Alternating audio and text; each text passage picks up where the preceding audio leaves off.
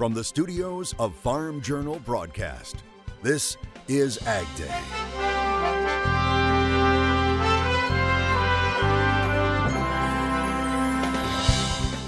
Ships stacked up, trucks waiting in long lines, while things appear to be changing in the supply chain crunch. Pain at the pump.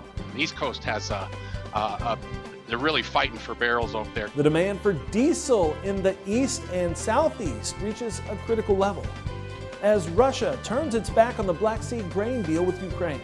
This is an absolutely deliberate blockade by Russia.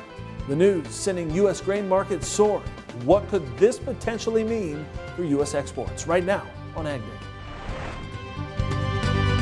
Good morning, I'm Clinton Griffiths. We begin with a developing story in Ukraine where leaders say potentially dozens of ships could be stuck in Black Sea ports. That's after Russia announced it was pulling out of the UN-brokered grain initiative, which has allowed millions of tons of grain to be exported out of Ukrainian ports in recent months. U.S. Secretary of State Antony Blinken saying Russia's decision is, quote, weaponizing food. He also said this, in effect, means Moscow is saying it doesn't care. People and the families of the world will have to pay more for their food because of withholding these grain shipments, which could mean there'll be less grain on the international market and food prices will go up. Now, Ukrainian President Zelensky said from his perspective, he's seen Russia throttling back the amount of grain that's been allowed out over the past month or so. Russia began deliberately aggravating the food crisis back in September when it blocked the movement of ships with our food.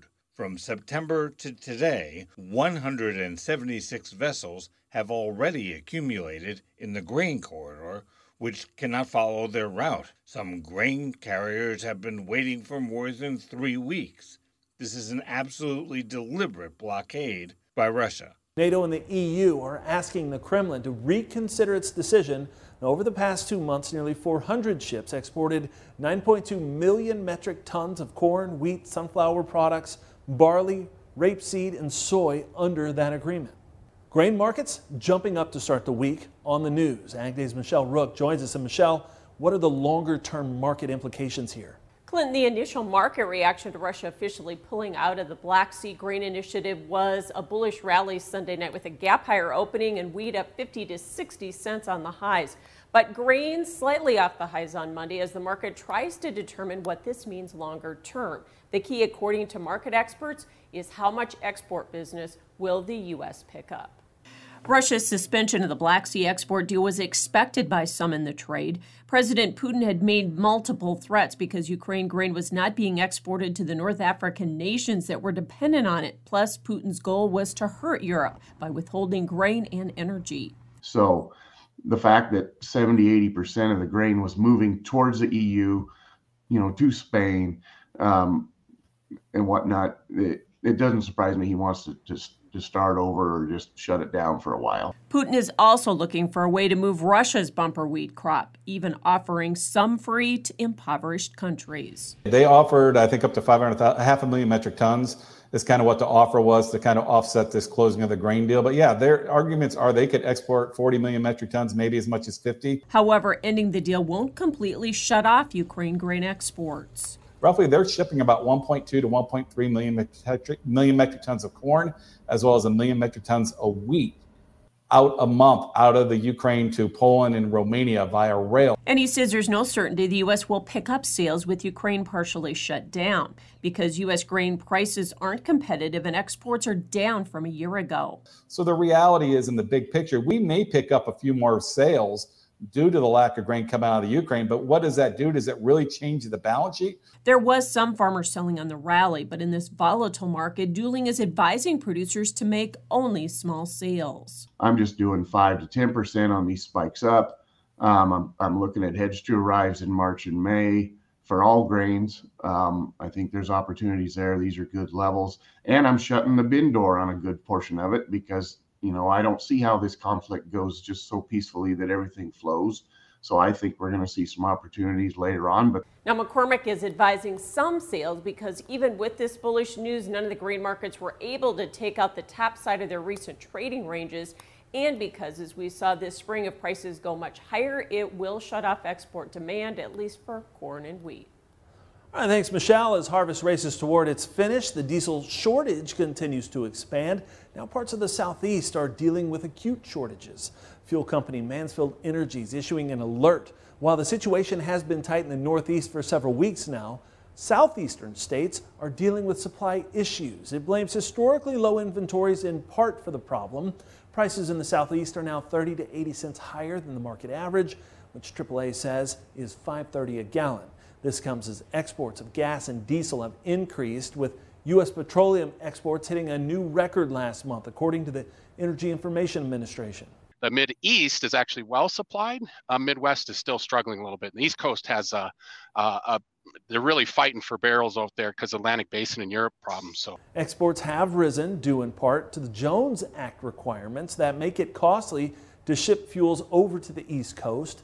The act requires all goods shipped between U.S. ports be carried on ships built, owned, and operated by Americans. Now, the administration is already working on new rules that could allow the East Coast to boost emergency supplies of gas and diesel. Diesel really needed on the farm right now to aid in harvest. USDA reporting 76% of the corn crop is now harvested. That's 12% ahead of normal. For soybeans, it's 88% harvested, 10% ahead of the 5-year average. Yields in the Fields on Ag Day is brought to you by Micro Essentials from Mosaic, the science of more. Discover our proven products. Text YIELDS to 31313. My name's Ty Whittington. I farm in Clinton and Fayette County, corn and soybeans. We are 3/4 done with soybeans and probably a quarter of the way done with corn. The later planted June beans aren't quite ready, so we switched to corn.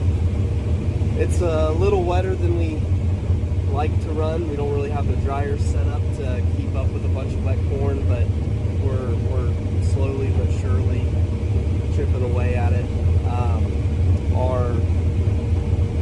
I would say the yields are pleasantly surprisingly pretty good. For the spring that we had and all the water issues we had this spring. So far everything's going pretty good. I hope it stays a dry fall and we can get finished. A great update there from Ohio on the harvest. Ongoing dryness is speeding things up right now in the field, but it's not without its dangers in the west. Meteorologist Andrew Whitmire joins us with more. And as we take a look at your crop watch for today, we are watching fire weather concerns here up across the parts of the Plain States, the central portions here of the Plain States here, and even parts of the southwestern tier of the northern plains. Dealing with the potential here for some elevated fire concerns. Combine that with some drier air, drier soil, as well as with the wind kicking up, and that's going to allow the potential for some fires that, if they do get out of control, could get out of control very fast. Let's look at those wind gusts that throughout the afternoon. We could be looking at some gusts 15 to 30 miles an hour. But check out this wind heading our way for Wednesday afternoon. We're going to be watching a system beginning to take hold across the central portion here of the country. And that's going to kick up a lot of wind. Parts of the Plain States here are going to be looking at gusts 40 to 60 miles per hour here as we head on into midweek. And again, it's all thanks to this late week cold front that's going to move on through Wednesday, Thursday, into Friday. That's going to bring with it a big drop in temperatures by this weekend across the northern states, and even bringing with it some severe weather concerns across parts of the southern states, meaning Oklahoma and down into parts of Texas. And we want to congratulate fellow Ag Day meteorologist Matt Yaroslavic. Matt got married over the weekend in Pennsylvania to his longtime girlfriend, Haley. And it looks like the weather was perfect for their special day. From all of us here at Ag Day, congratulations, Matt and Haley. I'll have more on your forecast coming up. The latest outbreak of avian flu isn't over as officials in Mexico battle new cases. A strain of H5N1 has been discovered on a farm near the U.S. border in the state of Nuevo Leon. The commercial operation has 60,000 birds. This is the country's second confirmed case. The first was a wild bird discovered west of Mexico City. Meanwhile, in the UK, a farmer was just forced to cull his entire flock of 10,000 turkeys headed for Christmas dinner tables. So far, nearly a third of the country's production has been lost, 3.5 million turkeys. In the U.S., commercial turkey farms in Minnesota culled more than 50,000 birds last week alone. So far, some 48 million wild and production birds have been impacted since January of this year here in the United States. In Brazil, a warning about the potential disruption to ag shipments. It's due to road blockades by truckers protesting the results of this past weekend's elections. Reuters reporting far-right President Jair Bolsonaro has made no public remarks following his election defeat to leftist challenger Luiz Inácio Lula da Silva. Bolsonaro's supporters taking to social media calling for truckers to block roads to protest the result, and some blockages have been reported. Two ports where most of the country's grains are exported, however, say the protests have not impacted cargo movements. Freight rates are falling as demand softens ahead of the Christmas buying season. The Wall Street Journal reporting domestic shipping demand is falling quickly as inflation cools retail demand. Stocks of goods are starting to pile up, and that's putting a pause on fresh orders. Spot trucking rates from August to September fell for the first time since 2015. Port truckers in Southern California are also scrambling to find loads as imports drop.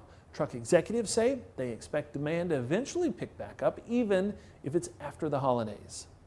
Some markets making big gains to start the weeks. Michelle is back with an update.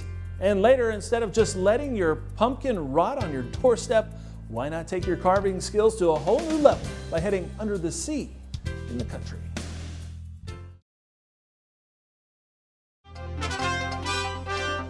Winter wheat touching 2-week highs after Russia announced its withdrawal from the Ukraine export deal. Michelle's back to break it down further in today's Markets Now report.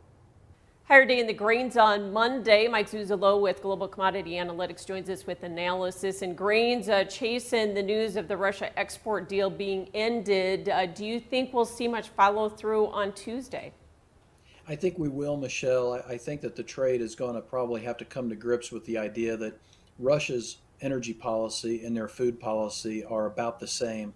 And Russia is not conceding. They're not backing down at all. And in fact, that's what turned us back higher, sharply higher towards the end of the day, is they essentially said, your agreement between the United Nations, Turkey, and Ukraine is unacceptable. And those are their words, which means we will not allow the Black Sea vessels to move. And I think that's what the trade's coming to grips with at this point. And it makes sense because I think if you kind of game this whole scenario out, you've got a Russia that is trying to do a maximum pain campaign going into wintertime, and they're using the food and they're using the fuel as their means to do that. And I think that's probably where the trade is going to have to come to grips with that as we get closer to the wintertime. How much more premium do we need to put in these markets, especially wheat, but even corn at this point? Yeah, I think the wheat, I'll stick with that just because we're still in corn harvest right now. But when you look at a 15-year low in U.S. wheat stocks, you look at the Argentine wheat problems that are probably not going to be improved upon that much. You look at the floods in India and you look at the floods in New South Wales, Australia. I would put a close to an $11 target price as an overvalue level on my July hard red wheat price right now with clients and subscribers. And so all things being equal, I feel like we need to ration the demand globally again before we run out. Egypt has said they've got about 5 months of needs covered at this point, but we really have to start thinking in terms of springtime planting and getting the Ukrainian and the Black Sea back in order for next summer. And I think that's, again, where the trade's probably looking headline to headline and not really trying to look too far out. And just quick, corn, disappointing you couldn't close over 7. Yeah, it's just a follower because the demand, and that's one of the things that you brought up before we went on air, is you just can't get traction in the corn demand until we get rains in the Mississippi River. All right, thanks so much for joining us. That's Mike Zuzolo, Global Commodity Analytics. More Ag Day coming up. Ag Day is brought to you by MetLife Investment Management's Agricultural Finance Group. MetLife Investment Management is positioned to help you grow your business with a competitive farm, ranch, and agribusiness loan. To learn more, visit investments.metlife.com/agriculture.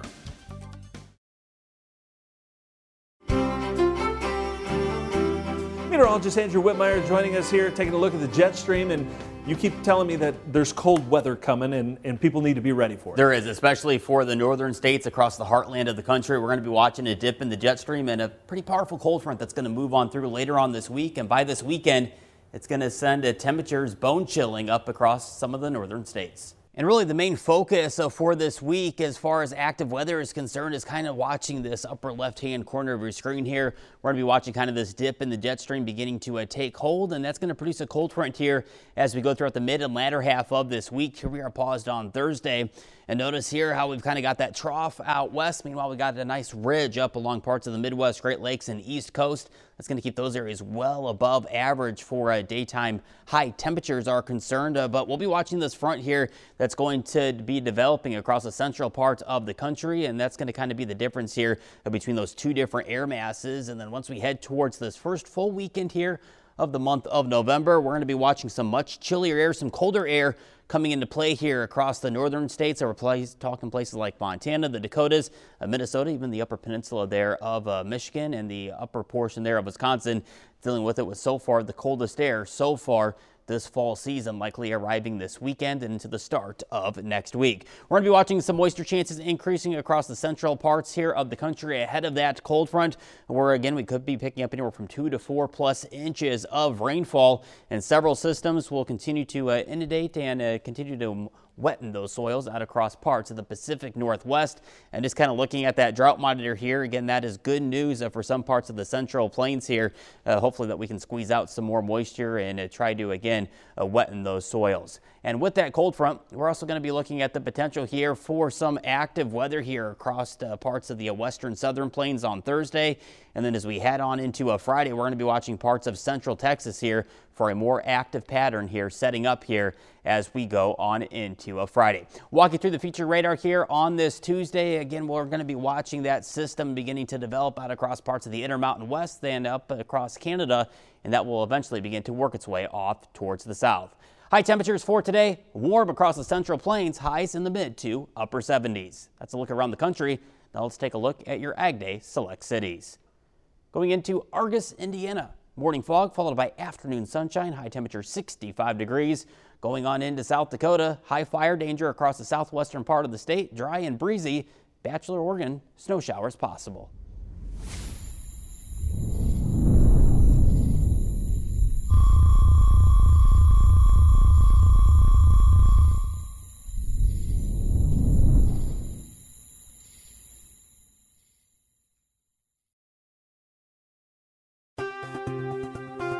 Ag Day, brought to you by Rumensin. Rumensin's quality, consistency, and efficiency make it the right choice for your cattle operation. Rumensin, trusted by generations.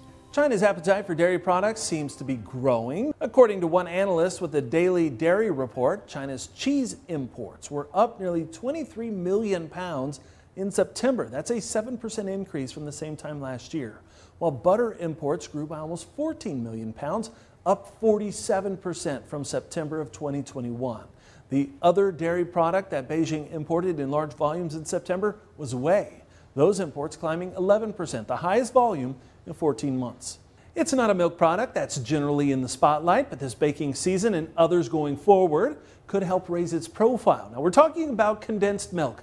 According to Research and Markets, a market research group, the global condensed milk market could grow at a compound annual growth rate of more than 9%, moving from a market value of more than $8 billion in 2020 to more than $15 billion by the end of 2027. Now, besides being an essential ingredient in food and confectionery industries, experts say the beverage industry is also utilizing it more in both tea and coffee.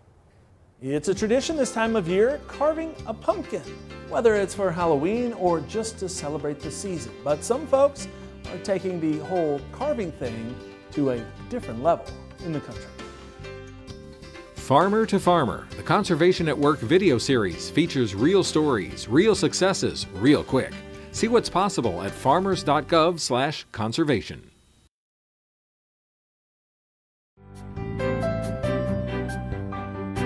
Now that Halloween is over, the rush to carve pumpkins is less, but now is a good time to start practicing for next year. Maybe even consider a pumpkin carving contest. Now take a look at this one in the Florida Keys, where they do them a little differently. Under the Waves, the annual underwater pumpkin carving contest over the weekend featured 18 scuba divers in competition. Competitors carved their jack-o'-lanterns near Horseshoe Reef, about 5 miles off Key Largo. 25 feet below the surface, the divers created everything from sharks to jellyfish to pirate pumpkins. Curious saltwater fish swam close to nibble on bits of the orange gourd that floated off. The winners got a free dive trip for 2 to the contest sponsor. A bit of a tall task for us landlocked Midwesterners. And that's all the time we have this morning. We're sure glad you tuned in. From all of us here at Ag Day, I'm Clinton Griffiths. Have a great day.